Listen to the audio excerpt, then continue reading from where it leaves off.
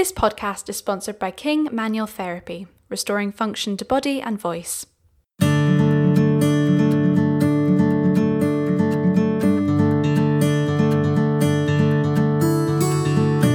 Hello and welcome to Industry Minds, the podcast which discusses the importance of talking about mental health within the creative arts. My name is Kathy Reid, and this week I am joined by Kristian, Kyle Rowe and Liam McLaughlin, who make up Jam, otherwise known as Just Add Milk. Hello, boys. Hello. How are you? Good, are you? Yeah, good. Good. They've all got a cup of tea. They've all met my cat, so... We love Poppy the cat. Oh, she's cute. Shout out to Poppy the cat. So, to get started, we always start with a word association game. Now, what I'm going to do is I'm going to direct one to each of you. Okay. And you guys look terrified, but you'll be fine. That's where I get in trouble. And you need to just say the first thing that comes into your head, okay? So, Kristian, we're going to start with you. Brilliant. Rainy Mondays. Tears, sad films, chick flicks. Bubble baths. Soap. Headshots. Shit. Toast. Chocolate spread. Drama school. Oh no. Spotlight renewal. Oh no. Jam. Scholarship. Opportunity. Working class. Payday. Come on. Yes. I told you it could be anything. It could literally be anything. So, boys, can you chat to us about your backgrounds? Let's go around and hear a bit about you all. If you introduce yourself when you start so that everyone knows what you sound like. Hello, my name's Kyle, and Kyle Rowe, and I'm originally from Manchester. Originally from Salford in Manchester, which is a big debate because actually Salford's like its own borough outside. But anyway, background-wise, I always used to play football, so I played football to quite a high level, and I was just a little shit at school, so it was like I only ever really had football to kind of play, and then it wasn't till.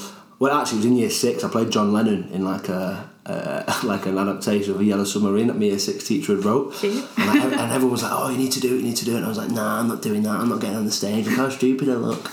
And then just as time went on, I eventually got injured playing football. So kind of fate decided kind of where I needed to go. And then I went to Loretto sixth form in Manchester, and kind of like my head of acting, head of department, kind of took a liking to me and kind of like mentored me along the way and kind of pushed me in the right direction. So I kind of came from like a performing arts sixth form, auditioned, had like a manic year, like just turmoil year, which was just crazy, which I learned a lot from about myself, about me professionally and personally and as a human being, and then re-auditioned, got into arts ed, and now I'm here. Yeah, there you are. Amazing. Do you want to go next, Liam? Yeah, I'm Liam McLaughlin.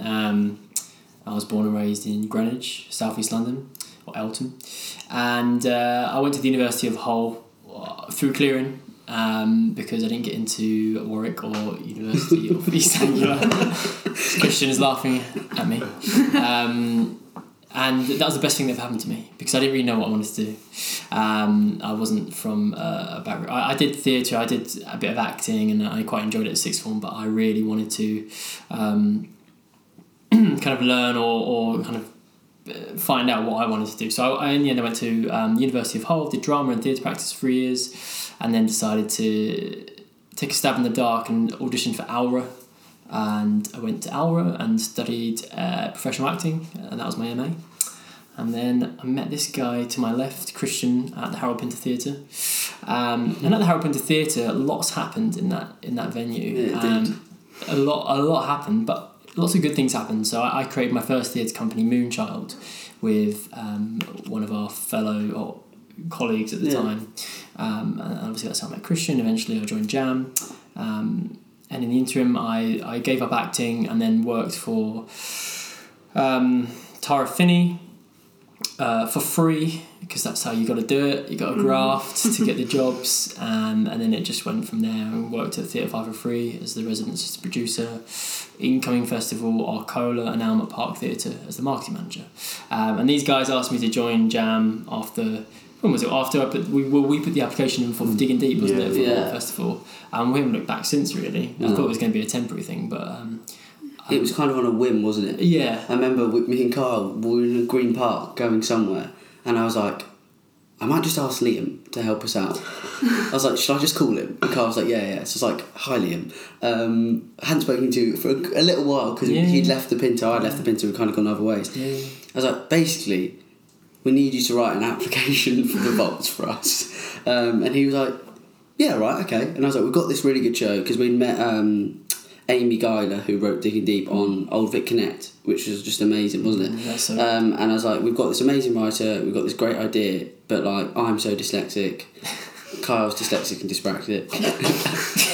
Help us. Yeah. I was like, help us. And also, it's such a game, isn't it? I'm sure we'll go into this more, but it's like, it's so easy to not get a place at like a festival like the Vaults or like Arts Council or whatever, because if you do one thing wrong, we don't know any different of it, whereas like people like Liam, he'd done it and done it and done it and done it for all these different festivals, and basically without you it wouldn't have been on. There wouldn't have been anything in Deep. cute. Wow. No, that's the truth. That is the truth. Yeah. Because like we looked at applications and we'd go, yeah, they're mint, they're wicked, and then like Liam would come in and be like, well, no. He went, I've started this one again. But it's because we obviously... We were looking at it from this level, like Liam was up, not necessarily like above us looking at it, but kind of he'd done the steps, he'd done the things. That's what it is. Like Kristian was kind of had decided that he didn't kind of want to be an actor anymore at this point, so he kind of had the eyes of like this little bit of the industry, more like the kind of casting and agent side. I was looking at it with kind of actor eyes and teacher actor eyes and whatnot, but Liam had kind of done it all, and so I think that was the benefit of. And also, me and Kyle will convince ourselves that we can change the world. So Why we're not? like, and Liam will go, okay, can we just, what we're going to do first? And we're like, well, obviously we're going to be millionaires. Yeah. But it was having that voice, and obviously that's led on to then, well, Liam's skills have developed in marketing and blah blah blah, and now we've kind of all got our own little bits what we do. So like, I took control of I do the workshops, and it's like Carl said, I use my bit of the industry for that. Kyle done writing workshops and acting workshops and is our admin boy, and then, and then Liam does the marketing and the press and stuff like that, and then that's kind of now how we've got like a good running of it, because it's daunting. Like when we first did year 10, like I basically was the producer, but a second year student at drama school, and also like when we done it, we were like, it was literally like, oh, let's just do it. Like, obviously, we might get onto it in a bit, but it was like, let's just do a show, let's just do it. And then, like, things progressed, like, that just blew up, like, that fully blew up at the Fringe. And then, like, we came back and we were doing stuff, and then we was like, oh, are you registered? And we were like, no, it's fine. And then actually, we were like, actually, no, like, if we want to be serious and we need to be serious, then we need to actually be a business. And that's when it got serious, and that's when it got scary, because then, even just little things like keeping your receipts, or tax returns. There was a point in which when we first tried to register, we were doing all this stuff under the bracket, Just Had Milk. But there was already a company registered with Company's House called, because we were just like Just Had Milk Theatre Company, or Just Had Milk. It was Just Had Milk on it, and then that was all registered. And we're like, oh my god, like we've technically been running like Just Had Milk. And we shouldn't be. Everything just got a bit like, it got real, and it was just it was such a quick turnaround. And well, it's even like the funny, the simple examples that we used to use, like justhadmilk@hotmail.com. And then Liam was like, no. We've got that now. We've got @instruminds.co.uk, and it just adds a bit to it. Liam was like, do you not know what G Suite is? And we was like, no. Yeah. And then it's like, but like, coming across as a very No, but it's just it was nice having those. This is why it works. It's because 3 people that bring really different skill sets, but all with the same goal and energies. Yeah. And I think that's why now it's like Great. Kristian, do you want to tell us a little bit about yourself? Oh yes. There we go. So how long have you got? Yeah, I'm small. So basically, I come from like a single parent family. So it's me, my mum, my brother, my sister. All my family from South London, but my mum moved to the Isle of Wight and then to Portsmouth, and then I moved back. I was like basically the first person in my entire family to ever go to uni. So I moved back to London like 7 years ago. Basically, when I was at college, I was like, I don't really know what I'm going to do. Like, I was just like, but I used to do acting as like a teenager. I somehow got into it then. So I was like, I'll just apply for drama school. But I had one of those career advisor chats, that like no one's ever like benefited from. And I remember going in. No, but do you know what I mean? Yeah. And I went in and he was like, oh, what do you want to do? I was like, I'm going to go to drama school. And he was like, okay, bear with me.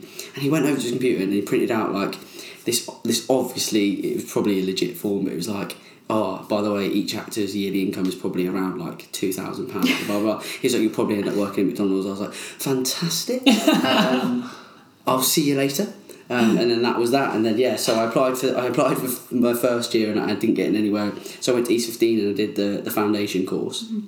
And then in my second year, I was like, right, I'll apply again, obviously, but I'll only apply to like student finance schools. Sure. And then obviously I got into Arts Ed, which was privately funded. I was like, yep, of course. Yeah. So literally just spent my first year writing to loads of charities, and then it all worked out in the end. Yeah.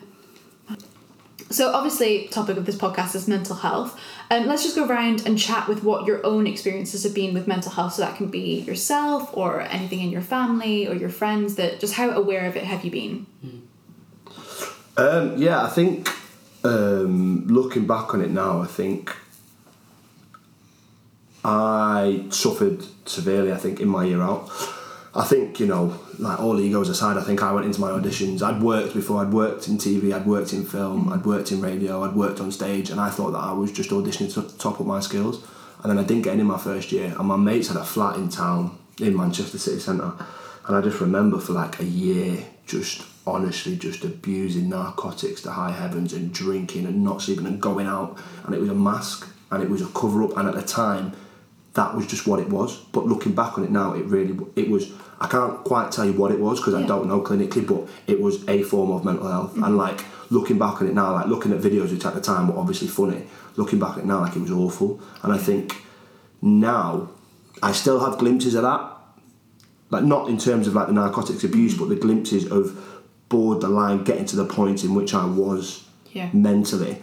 But because I can register it as a form of mental health, I can see through it and understand how to get past it, if that makes sense. Like, and I've lived, I've kind of lived quite closely for the past couple of years with someone who like really suffered. He's kind of on the road to recovery at the minute, but I just think we're at a point now where it's visible, and I think we've been through a time where it wasn't visible or it wasn't recognised, and that's nobody's fault. You can't point the finger at anyone. I just think it's more prevalent and there's more people around us, there's more accessible tools, more accessible people in order for us to be able to identify it.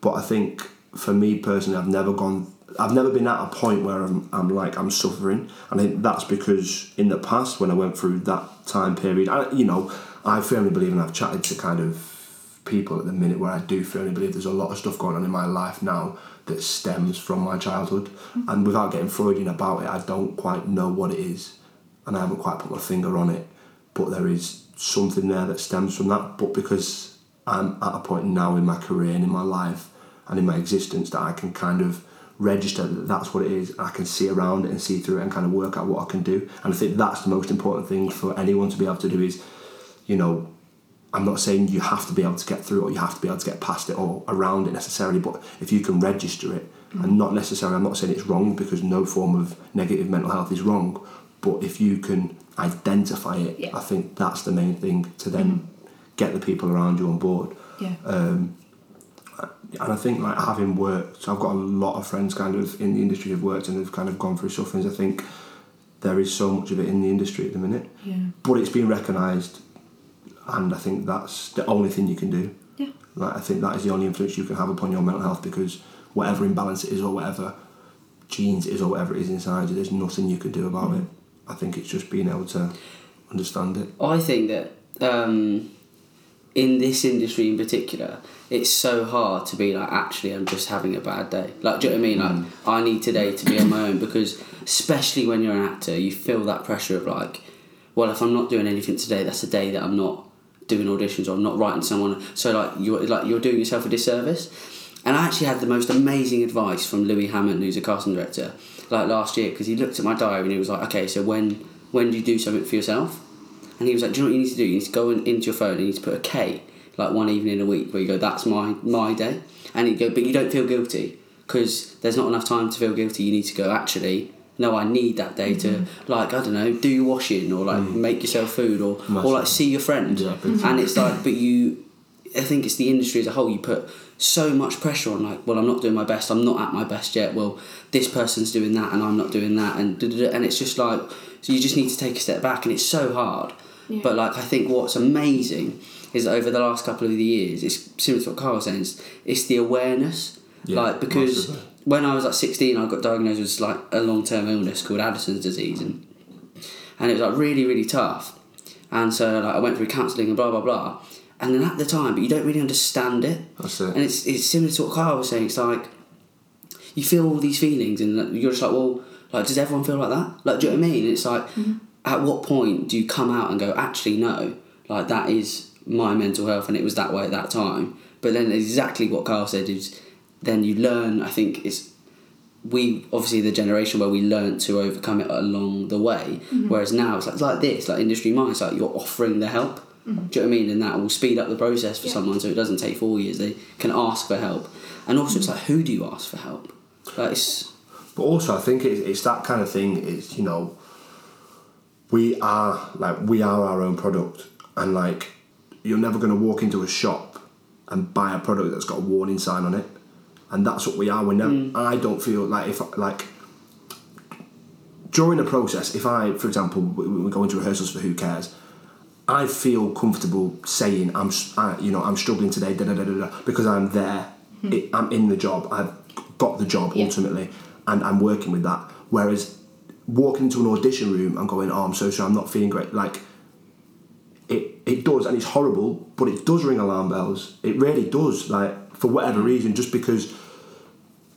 Not alarm. I think that's the wrong word. But what I'm saying is, like, I don't think I could do it in an audition room, because I don't know why. But what I'm trying to say is that, like, I'd feel so much more comfortable doing it 2 weeks into a rehearsal process or whatever. But it is that understanding and that awareness that allows you to progress.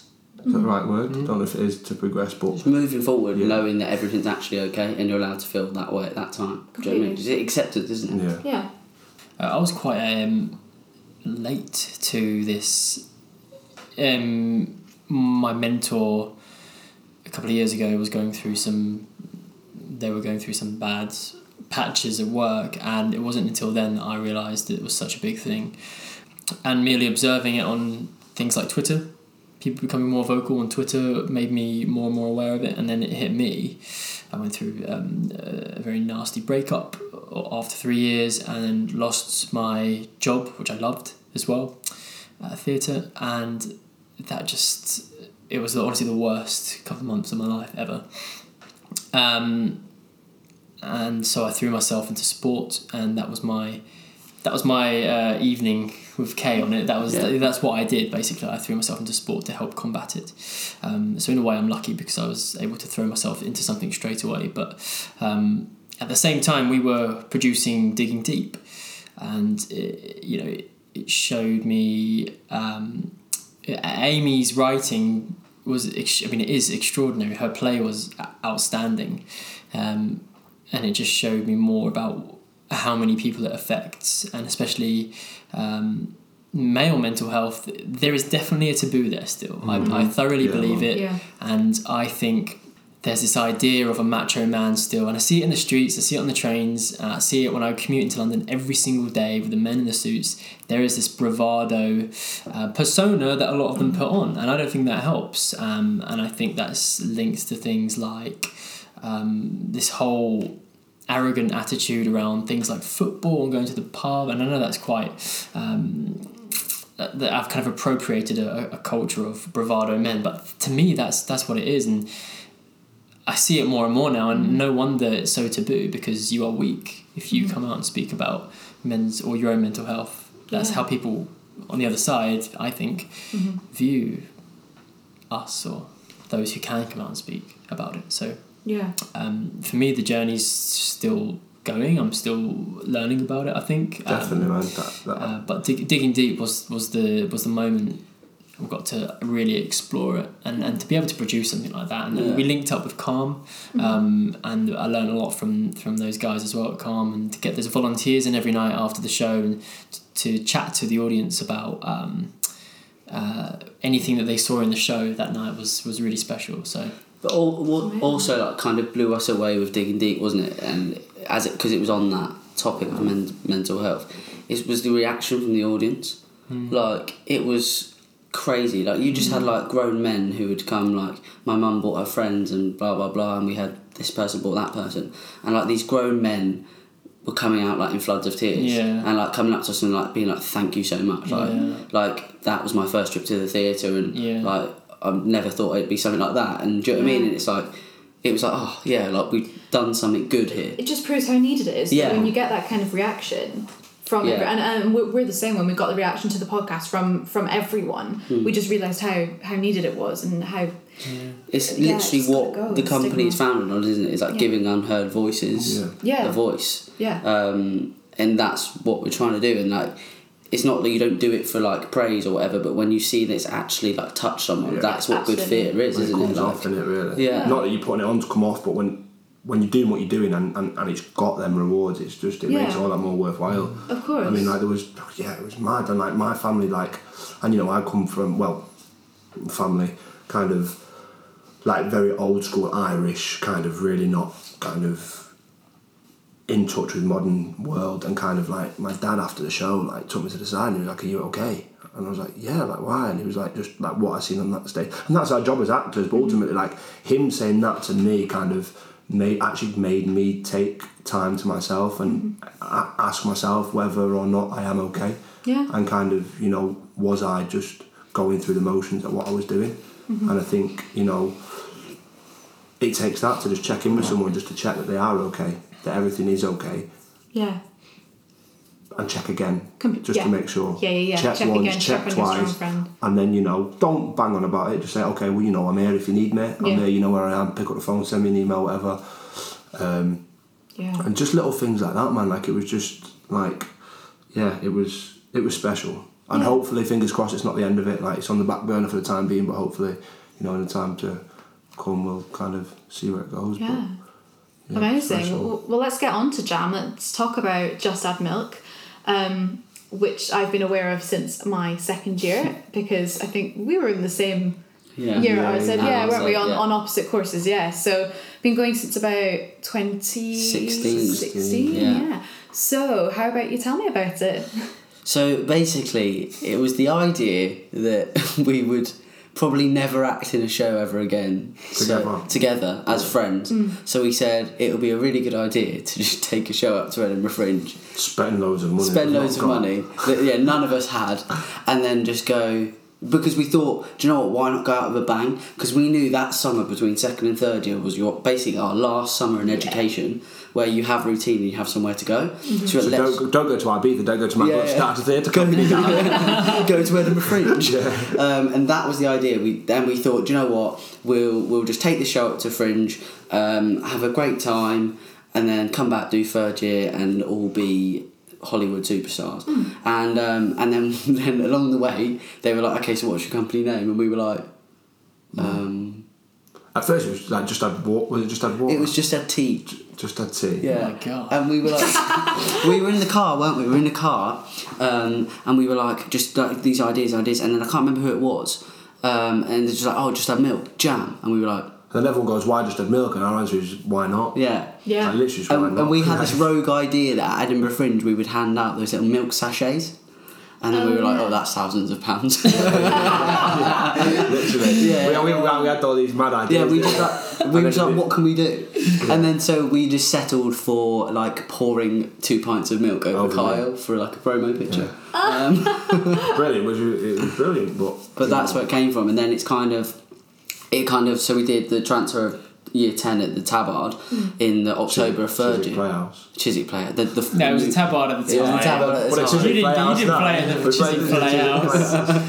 And then we were like, so we put it on the back burner. We did that in the start of third year, and then when we left, we were like, well, what can we do? Like, we might have something here. Like, and then it brings us to 2020. Yeah, I think, you know, I mean, we'll probably get into it later, but like, we sat down and we were like, you know, we were students and we were paying all this money to go and see theatre and all this theatre, and it was just empty. Like, it was theatre that was like, it was just empty art, and it was theatre that was being made for profit and not for like change, and like it was commercialised, and it was, you know, it was just telling stories that were present in society today. Like, it wasn't challenging society, it wasn't voicing society, it wasn't resonating what was going on in the world the world we grew up in, the world we were living in, the world we're going to. And that's when we thought, you know what, like, we can do something about this. Because at the time, to us, the industry looked like we were staring down the barrel at an industry that to us was inaccessible. At the time, it was borderline inaccessible. It was elitist. To us, you know, everyone's kind of got their own opinion, and kind of, you know, that's when we kind of sat down and went, right, like, let's do something about it. And I think, you know, since we've left, a lot of the kind of the workshop stuff has come kind of from Kristian's knowledge and the people Kristian's met along the way. But at the start, the workshops we were doing, it was friends, wasn't it? It was like friends, but the people that we'd met at Art Said, like the people we were exposed to and the people we'd met there, that's kind of where it started. And they put us in touch with people. Obviously, Kristian met the people along the way, Liam met the people along the way. I just sat in the corner and smiled and looked pretty while leading them. But it kind of... Basically, that was our issue. When we left drama school, and Liam had the same, it was like, right, I can't afford £50 to go and do this workshop in town every week. Like, who's doing them and who's paying for them? And we were like, well, and I sat down one day and I remember chatting to one of the casting directors that came in early on, and I was like, right, what's your fee? And you're like, okay, so where is the other £500 going? Like, do you know what I mean? So we had this idea of, like, we said we'd do one workshop a month, didn't we? And like now we're doing 2, 3, 4 a month, because we were like, well, if all it takes is someone to put the cogs in place and then the wheels will turn, do you know what I mean? And like, if we can give these opportunities back, like, it was Jake came to one of the workshops, Jake Lowe, he was an actor the year above us, and he was like, you're paying 20 quid or whatever to go and sit in a Q&A filled with other actors, a leading casting director, you get to get all your nervous questions out because they know it's a workshop, you're doing a workshop, then you get to work on a script for a couple of days, get a 10-minute slot, you get to perform that script, bounce off, and then when the next week you get your audition through, you're going in it with that, like, confidence and that attack. But it was that as well, is it? And then also it's this fear of when you leave drama school, it's like, right, if I don't get a top agent, well, I'm not going to get the auditions, or I'm not going to meet the people I want to meet. So you're constantly, again, you're fighting that battle of, like, what do I do? And like, our idea was like, okay, let's put those people that can't afford 50 quid, but they can afford 20 quid every couple of weeks or every month, put them in a room with these great people and see what happens. And I think it was mad, wasn't it, last year? We had, like, it started to proper roll in, like Emma Sylvester from the BBC came in, and then the next day, like, 3 of the people out of the 15 had auditions for Holby City or Casual or something, and some Callum booked the job, and it was like, that's why we're doing it. Like, that is why we're doing it, because, and then it's happening more and more, isn't it? Matt Shepherd has been incredible for getting self-tapes and blah blah blah, and it's because the people that are coming in, and when I email out about the workshops, and I'm always like, right, we'll email in off the back of Digging Deep, which promoted mental health, or Who Cares, which promotes muscular dystrophy, etc. This is why we set up the company, this is why we do the workshops, let me know if you want to be involved. Like, it's never treated like a business transaction. And also, like, and this is very controversial, but I'm sure people will agree with me, everyone wants to be there. When I went through my 3 years, there were certain people, certain individuals who didn't want to be there. They were in it because Hollywood was waiting or something, and just to be in a room of 15 people who want it, and you can see that they want it, is just, like, beautiful.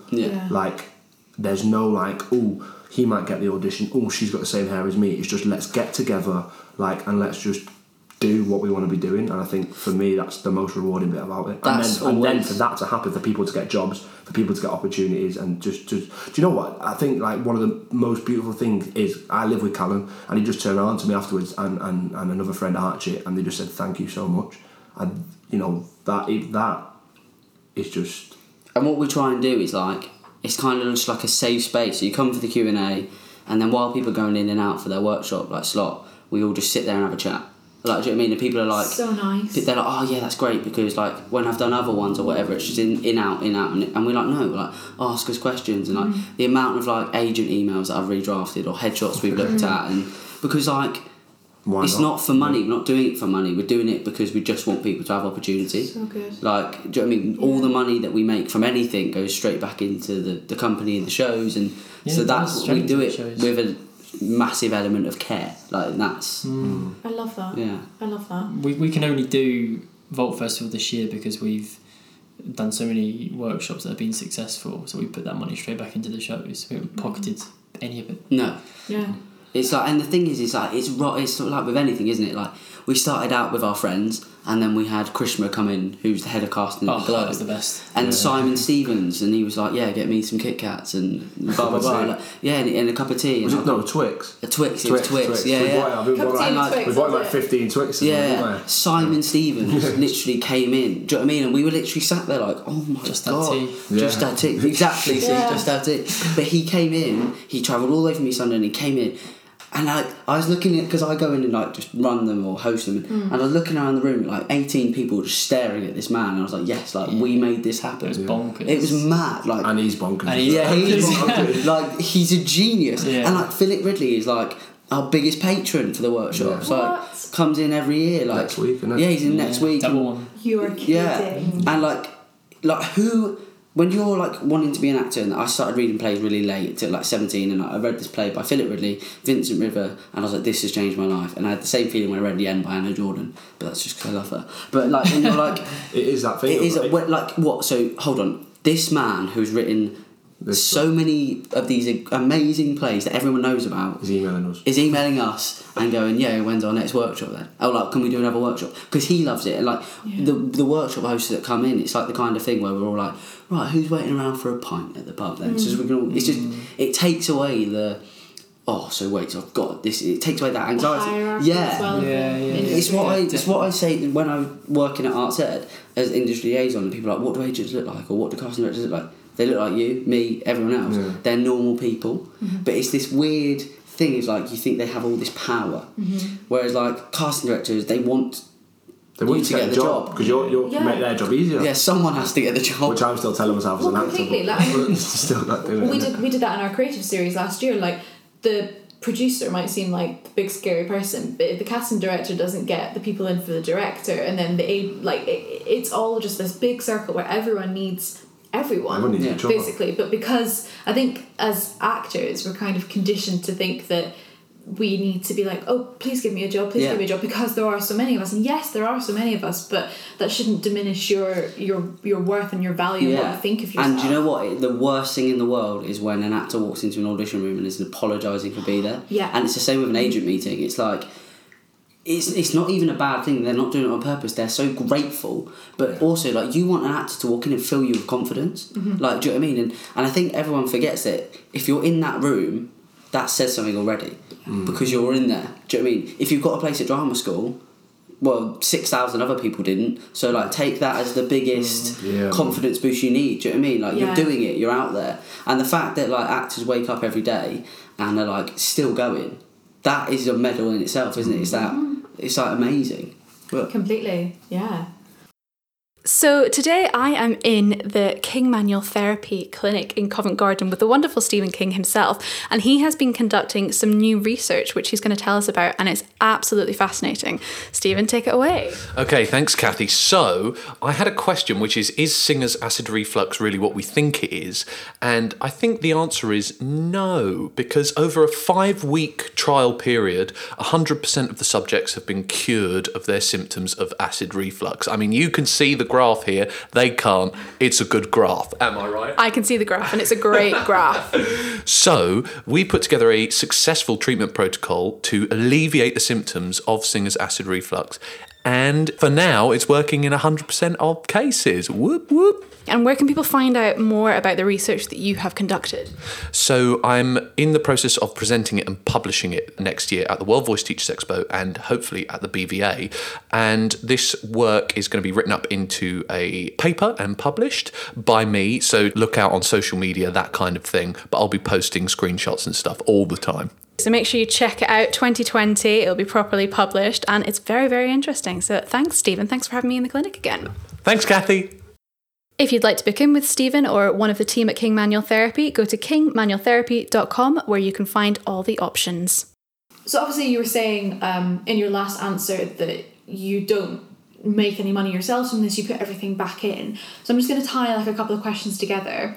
Why do you guys think it's important for all artists to have equal access to opportunity? And would you say that that's kind of your mission statement as Jam? I think the mission statement is, as we discussed earlier via our WhatsApp group, never stops. The mission statement is giving unheard voices a platform. And under that, there is a ton of umbrellas of different things like the Jam Scholarship and doing shows about unheard voices and so on, and making the workshops affordable and accessible for people that we adhere to. And we try and make everything that we do as accessible and affordable for everyone as possible. I think, would you both agree with that? Yeah, That's our statement. And it took a while to kind of...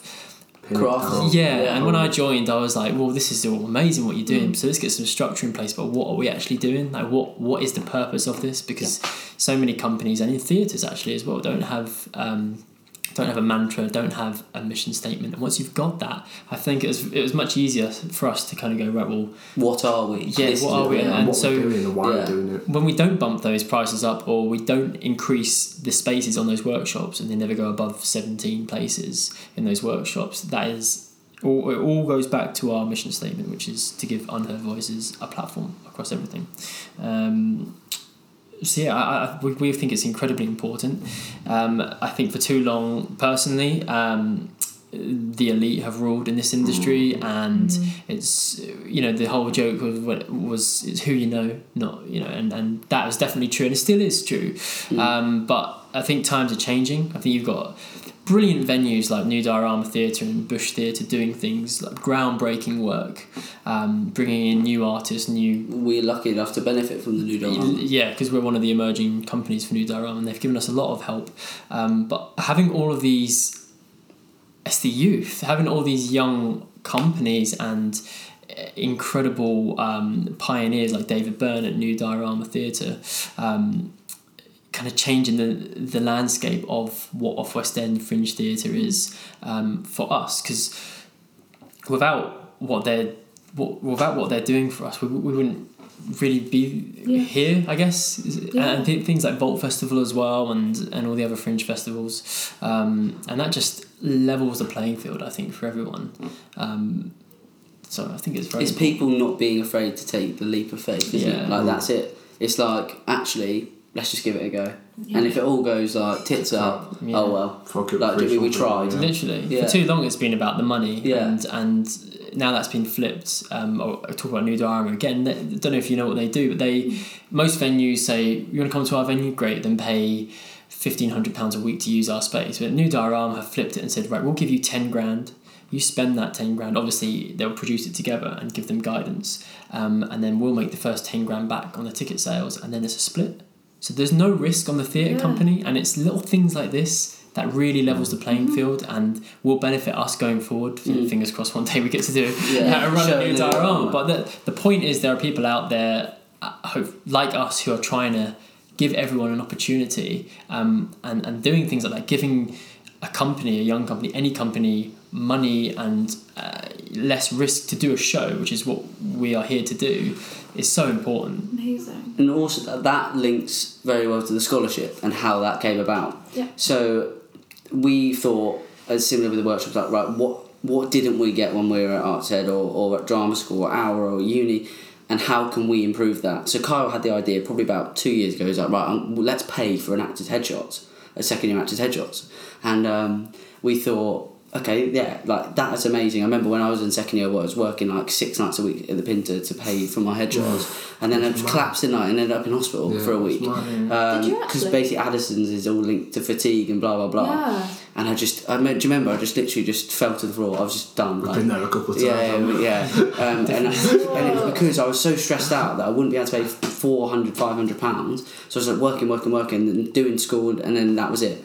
And then we were like, right, so then Carl was away on tour last year, and we was like, right, we need to get this moving, don't we? We had these ideas, we were like, right, let's do it for graduates, let's do it. And then we were like, actually no, when we all sat down and thought about it. Liam. Yeah, well, sorry, when Liam sat down and thought about it. Focus it on this. There's a theme here. Yeah. We got here's some ideas, watch your focus on this. I'm joking. And we were like, what we did with the 2019 one was it lasts for 3 years.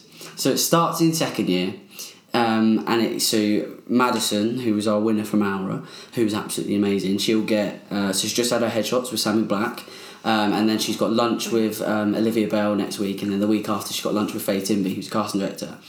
So she's got that this year, and then going into third year, she's got meeting with Lisa Sperling. Yeah, she's got a meeting with Lisa Sperling. She's got free theatre tickets. She's got an Oberon book voucher. Yep. And then when she graduates, she's got a place on Film Club, which is an actor training, and she's got a show reel from Self Tapes. 6 free workshops with us. Yeah, 6 free workshops with us, and then the year after, she's got a tax return. So we were like, do you know what? Yeah. What do all of these things do? And we was like, right. So her being able to meet an agent for the first time before she gets to third year and worries about not getting meetings, like that takes away that stress of the pressure. The headshots is obvious. Like, it's the massive financial worry gone. And like it was. Do you know what the best way to describe it is her reaction to winning, wasn't it? Yeah. And I can't say it because it was too explicit. If you go on her Instagram, it's on there.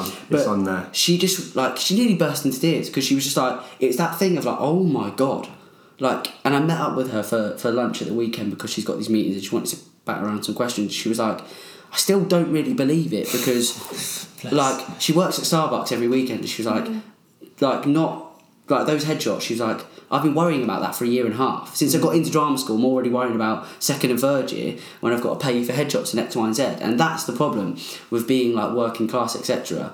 Is you're always worrying about the next thing and you can't just enjoy now. Doing, man. Yeah. Like for her, second year at drama school, third year at drama school's changed now. Yeah. Like, yes, she's still going to have to worry about travel and X, Y and Z. But she's got $2,000 that she wouldn't have had, not from us, but opportunities. That £2,000 in opportunities that we've given her is saving her £2,000 of her own hard-earned money to do those other things around them. And also some of those things that they can't put a price on them. Yeah. Like, oh my god, if we could all go back to second year at drama school and be taken out for lunch with an agent. Oh my god. Like, completely break down that barrier of who's this agent. Exactly. But also I love a little stem of thing, but like-minded individuals is the reason that happened, because I emailed a lot of people last year. A lot of them were like friends and some of them weren't, like I didn't really know any accountants and X, Y and Z, and it's those people that care about changing and breaking down those barriers is every person that gave to that scholarship, because like Sam is a very busy headshot photographer and I guarantee he didn't have an afternoon session free, but he's made it. Like Faye, like giving up lunch and like a tax return. Do you know what I mean? Yeah. Like, the fact these people have just stopped in their day, read the email and gone, oh yeah, we'll do that for free. I don't downplay what we've done because I think we put a lot of hard work into it, but it wasn't hard. Yeah. It honestly wasn't hard. We asked people, would you give up some of your time, some of your profession to a winner of this scholarship, and it'll be worth X amount, and then that will help them progress in their career. That's it. It's really simple. So why aren't more people doing it? And then don't do it because we want to win. No, but we want to make it bigger and better every year. Next year we want to do. This year, in fact, we want to do 2 scholarship winners, and I think we probably will. Yeah. Do you guys know that? You're looking at me like, do we? Yeah, we want to do 2 and then do 4, and then. But more and more people need to do it. It is easy. Absolutely. All we did was ping out a few emails. Like that is honestly it. And we did watch 100 self-tapes as well. Yes, and the decision process was probably the hardest bit of it. That was so. I mean, you were involved. Yeah. So it was that. It was difficult because I think we had about 9. 10? Yeah, so we shortlisted from 100 to 20 to 10. Yeah. And then went and it was really tricky. And I know that everyone had like really differing like opinions on it, and obviously like reading everyone's stories as well about like why they needed it, and you kind of just reading it being like, oh my gosh, they all deserve it, and can they everyone all have need it? Yeah. Can we split it up? But no, you couldn't. But it was a real privilege for me and Scarlett to be involved in it, and we're really, really glad that you guys asked us. And I'm so pleased for Madison. She really deserves it. Yeah, it's exciting. Yeah. Do you know what is also mad, isn't it? It's like I feel like we've got like another. When she won, we were like, right, you're in the family now, and I feel like. It's weird, isn't it? I feel like she's our child. Got a little chat. It's still like that. Yeah. She's always chatting, always pinging us messages. Yeah, and it's like so amazing. And I'm so excited to now just watch 2, 3, flourish. 10 years time. Be like, well, where is she? Yeah. Like, what's she doing? Like, it's amazing. Because that could just help so much. Like even though like people are like, oh, $2,000 might not be a lot to some people. To some people, that is 200 hours worth of work, if not more. Yeah. Which is ridiculous. And if you're thinking, right, I've got to pay £400 for my headshots, that's 40 hours worth of work. But I'm in drama school all day, which means that I can only work in the evening, which means that I need to earn it over like 4 or 5 weeks. It's whilst paying $14,000 a year. Whilst paying for your rent, whilst paying for your travel, whilst paying to even eat, more hours work without a Labour government. But yes. So obviously you guys are offering a lot of opportunity, but how can lack of access to opportunity affect mental health? I think it comes down to it's all on you. So like, if we've got each other as a company, but obviously you are your own company, and I think you've got no one to compare yourself to apart from the people around you. And when you see the people around and you flourish, your artistry is then stripped away, and it is no longer about your art form, it's about you as an individual. Because all your art form is a title. I'm an actor, I'm a producer, I'm a casting director. And if you're seeing the people around you flourish because they've got this access, because they've got a better agent, or because their dad is a film producer, you start looking inwards on yourself. And it then becomes about you personally. Oh, do I not look right? Am I carrying too much weight? Am I not carrying enough weight? Am I good enough? Yeah, am I good enough? And then it becomes personal rather than professional. And I think that's when it starts to affect the mental health. Yeah. Because it's about... I also think it's what can I do then? And you feel lost. Like, if I haven't got money to go to a workshop, if I didn't go to the best drama school, if I haven't got the best agent, then why don't I just give up then? Well, no, I can't because I love it or I want to do it. Do you know what I mean? And I think this is quite a sad thing because it transpires across the whole industry. Like, I had it when it took me like 1.5 years to get into agency jobs and stuff like that, and it's like you just get to the point where like I remember having an absolute breakdown late last year. I was like what am I doing it for? Like, I think you forget that like you love it, but you're like we're literally putting ourselves through hell to do it because we love it. But then I think it's putting placements in, like Carl says, like I know that if I feel like rubbish, I've got like my little favourites list on my phone that I'm just cool. Like, do you know what I mean? But it's so hard. So hard. Yeah, it's... Again, it's different for everyone. Yeah. And I think it goes back to what we answered earlier, is that, if you've been fortunate enough to register, this is the point in which this activates this, and you can see through that, great. But if you haven't kind of got to that stage yet, and it happens at different stages for everyone, some people may never get there, some people may have been there since day one.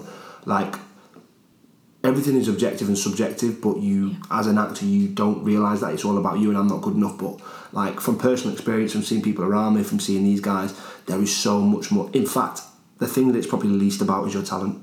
But, I agree. But you don't see that, and you will never see that. We've been lucky enough to sit in on auditions, and I've been lucky enough to be part of chats and casting chats, and you just want to take hold of the actor when they finish auditioning and go, whatever happens, this is not. Yeah. That was brilliant. Yeah. Like, you did a good job. Like, you were fantastic. You were phenomenal. You are phenomenal, and sorry if you don't get this, but it's. I don't know, man. It's a cesspit of horribleness, really. Yeah, it literally is. It's a cesspit of horribleness because you're literally helpless. You're helpless and at times hopeless. Yeah. And that's... And more often that than happy. Ecstatic, yeah. Because even when an actor will get a job, it's going to end.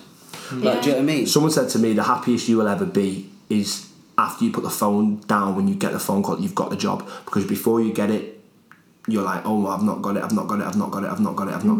And then you get it, you're ecstatic, and then you get it and you go, I can't do this, I'm rubbish at this isn't going my way. So the happiest you will ever be as like an industry professional is the moment you get the phone call to tell you you've got the job. So keep your agent on the phone for as long as possible. Just keep talking about, wait, just tell me one more time. Yeah. It's crazy. So if you could go back in time and just chat to your former selves when you started Jam and when you were getting things going, what advice would you give yourself with the benefit of hindsight? I think I have a habit of doing it, and I think everyone does, but it's end gaming is how Mark Street used to describe it. And it's not even just in acting, it's in life. Like, I'm I think I am the kind of person that has to have something to worry about. Like, do you know what I mean? It's so well articulated. Yeah, like, but I know I do it, but I can't not do it. Yeah. So like, I remember. Do you remember when we were casting Who Cares? Like, we had this list, and then I was like, no, we need more. Like 3 o'clock in the morning, I put these suggestions into the group chat, aren't I? And then Liam replies at like 8, going, "Thank you for those messages all night." And I was like, sorry, but it's that thing. It's like, I reckon I probably would have enjoyed drama school like a lot more if I had just gone, actually, I'm here for 3 years. This is probably the most secure I'll ever get in this industry. I'm going to actually enjoy it. So I think that would be it. Yeah. Great. I think I would tell myself, this might sound weird, but write everything down. Write more down, make more notes.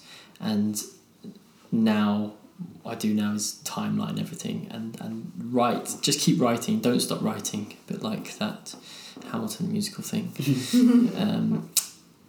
Just keep writing, because the best thing when I've had some really dark days and I'm trying to get a lot of work done, and also like last year we were producing Digging Deep and I was living the wonderful freelance life, which is very frightening. The best thing for me, apart from doing sport, was writing everything down, and there it is. So it's a finite amount of stuff to do, and I panicked a lot in drama school. Like, I was trying to learn everything, trying to obviously work at the Pinter, same as these guys, trying to make a living, pay rent. And the second I started to learn to write everything down, so that I've always got my list of what I need to do, it just calmed me down so much more. So it sounds like a slightly superficial thing, but honestly, lists, if anyone's listening to this, lists are your friends, and you should write it down. And you could do it on your phone if you want, but I find writing down, pen and paper, it's there, it can be ticked off, and once it's gone, it's gone. Yeah. It doesn't need to be jumbled up in your head at all. It really doesn't. It can come out. And see how much you've achieved. Yes, I've done X, Y, and Z. Yeah. I love it. It does make you feel good once it's all ticked off. It really does. And then the list can go on forever. It doesn't matter if you... Not my list to you. My list to you is never ending, isn't it? You never end, Kristian. That's the beauty of you, mate. Yeah, I think there's so much stuff that I would tell myself, and like, I got into a bit of trouble while I was at Artsed just because I used to tell people how it was and no one really liked it. And like, I still do that now, but it's just because like I love what I do. Love what I do, and it just done my head in that there was people there just fucking about all the time because they didn't want to be there. And I think, like, in the best way possible, I got into a lot of trouble for it, but actually if I look back now, throw your weight about a bit more. Like, in the most professional and disciplined way that you can. But actually, like, I seen other people's training and other people's progression detrimented because other people didn't want to or couldn't be asked being there. And so I think if I could go back, do what you'd done on the day you got in trouble more, I think. Oh, I love that. I love that. That's good. It's I think people are often scared to be like, actually, no, I have an opinion. Like, through theatre, like in everyday life as well, but in this industry, it's like, no, I don't like that. Or like, well, I feel uncomfortable in this situation, or X, Y, and Z. Yeah. So many yes people, isn't there? Yeah, there is too many yes people, and I was a fiend for it. And then my best piece of advice that I learned from drama school, and I share this at every outreach workshop I do, or anyone I meet, anyone I can tell it to. I think it's an Oscar Wilde quote, but Tom Attenborough told us, didn't he? He was like, you can only be you because everybody else is taken. And like, when you really sit there and think about that, it's like, do you know what? Yeah. Like, it's empowering, isn't it? It's because you're just like, do you know what? Yeah, like, there is only one Kristian Wall, there's only one you, blah, blah, blah. Yeah. Like, embrace that and be you, because we're in an industry where if you can own who you are and what you do, what you bring, like, what you bring for free as you as a person, you'll thrive. Because it's just having that confidence and that reassurance. Yeah. We need to celebrate ourselves more as an industry, as actors, as producers, directors, writers, candlestick makers. We take too long looking in the mirror and going, oh, this is wrong, this is wrong, this is wrong, this is wrong, but actually, how have we got to standing in front of that mirror? Yeah. Looking back at what we've achieved, what we've done well, because we spend too much time beating ourselves up. Like, I had a chat with a friend the other day about it all, and kind of, you know, we're both in very similar positions. We worked together this time last year, and just chatting about like our development and actually looking at how often we're actually in work, because when you finish a job, you're going, it's never going to happen again. But actually, when you look back on it, you know, you've been employed like once every 3 months. So for why, for whatever reason, is that just going to stop? Or like, what? You're not going to lose anything. You're never going to lose anything. So just keep doing what you're doing, and it will come. And it's, you know, the best bit of advice I ever got, I think, and it's the most articulate advice ever, as you'll hear, is it's going to happen. It's whether or not you can be asked waiting. And that for me was the best advice ever. Like, it's going to happen. It's whether or not you can be asked waiting. And I think whether or not you can be asked waiting is where you find the people who are doing it for the love of it, and people who are doing it for the culture of it. Yeah, and that's what like really I like have these little sentimental moments sometimes. And it's like when I look at what we're doing, it's like, do you know what? You're like people. Like I fully believed that I was defined by like where I was from and what job my mum does and blah blah blah. And then you have to actually just go, do you know what? Like, there are no barriers. Like, if you work hard enough and if you believe in yourself, you will break down any wall you want to, because you'll just be unstoppable. Like, do you know what I mean? And I fully believe that. Like, and what we're doing is proving that. Like, I do believe. Like, I really do believe. I believe it. Yeah. Yeah, totally. So, guys, what is next for Just Add Milk? Well, next up we have our next show, Who Cares, at Vault Festival 2020, which is in, 5 weeks? Yeah. Better start making a show. And it is a play written by the wonderful Connor Hunt.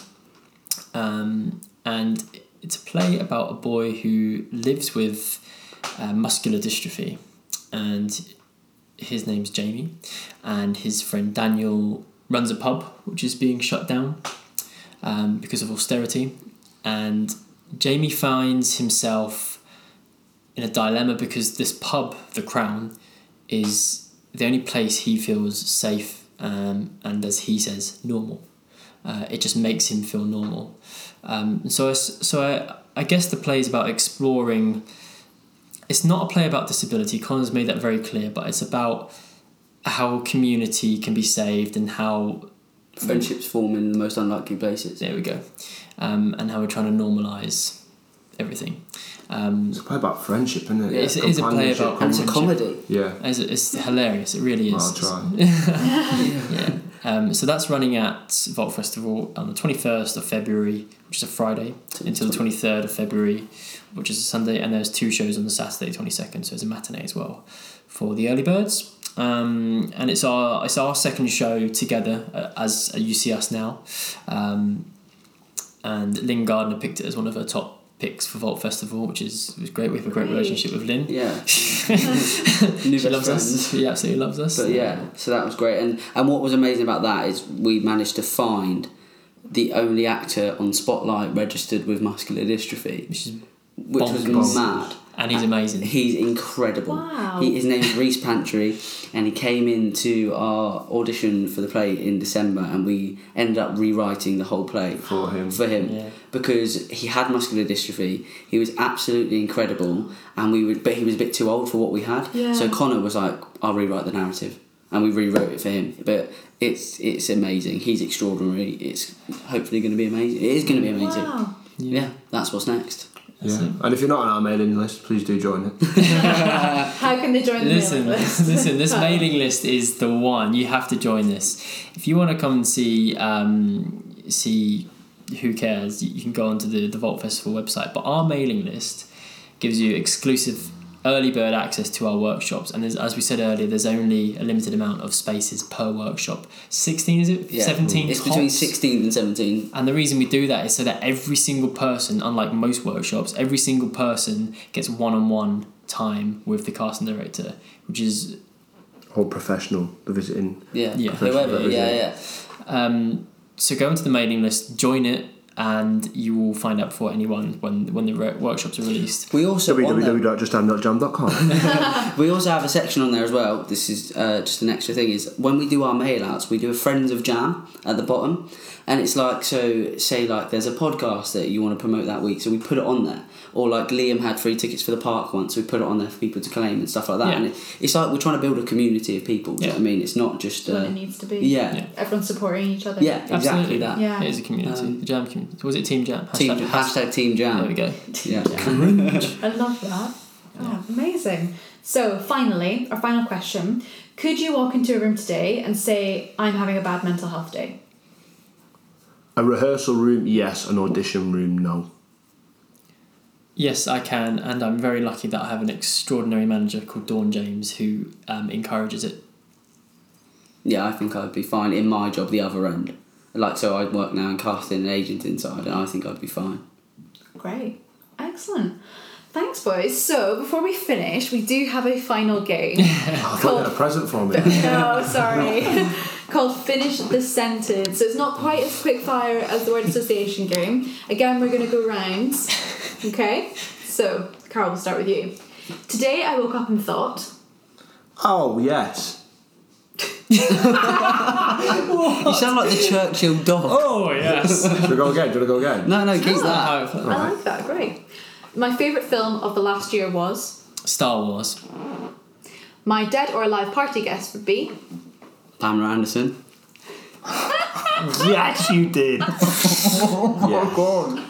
I'm a monster. Don't take it that seriously. I know. If I was stranded on a desert island, I would bring... Pamela and chicken. That's what you bring, Kyle. Pamela Anderson. A toothbrush and toothpaste. Oh, yeah. January is great because... I don't have to do a tax return. I did because I did mine late, but... pineapple on a pizza is... Disgusting. Yeah, I think so too. Yeah. But Scarlett's not here to defend herself. I'll defend. No. Scarlett, I will defend you. Pineapple on a pizza is unbelievable. No, it's I'm all about meat feast. Yeah, Yes. with pineapple No. or whatever. Give me that pepperoni. My favourite Netflix watch is... What is it? You know what it is because you're laughing. So say what it is. At the minute, the R. Kelly thing. Oh, Surviving R. Surviving Kelly. R. Kelly. Everyone should be more... friendly. And finally, mental health to me is... Scary. Yeah. There we go. Boys, thank you so much for joining me. It's been an thank absolute you. pleasure Thank to have you. you on. Thank you so much for listening to this episode of Industry Minds. If you're interested in our counselling services, please email mary@industryminds.co.uk. For all other inquiries, please email info@industryminds.co.uk. Make sure you subscribe and follow us on social media at Industry Minds UK. You can find out about all our future guests and our future events on there. Thank you so much for listening, and we will see you next week. Bye-bye. Bye-bye. Au revoir. See you in a bit.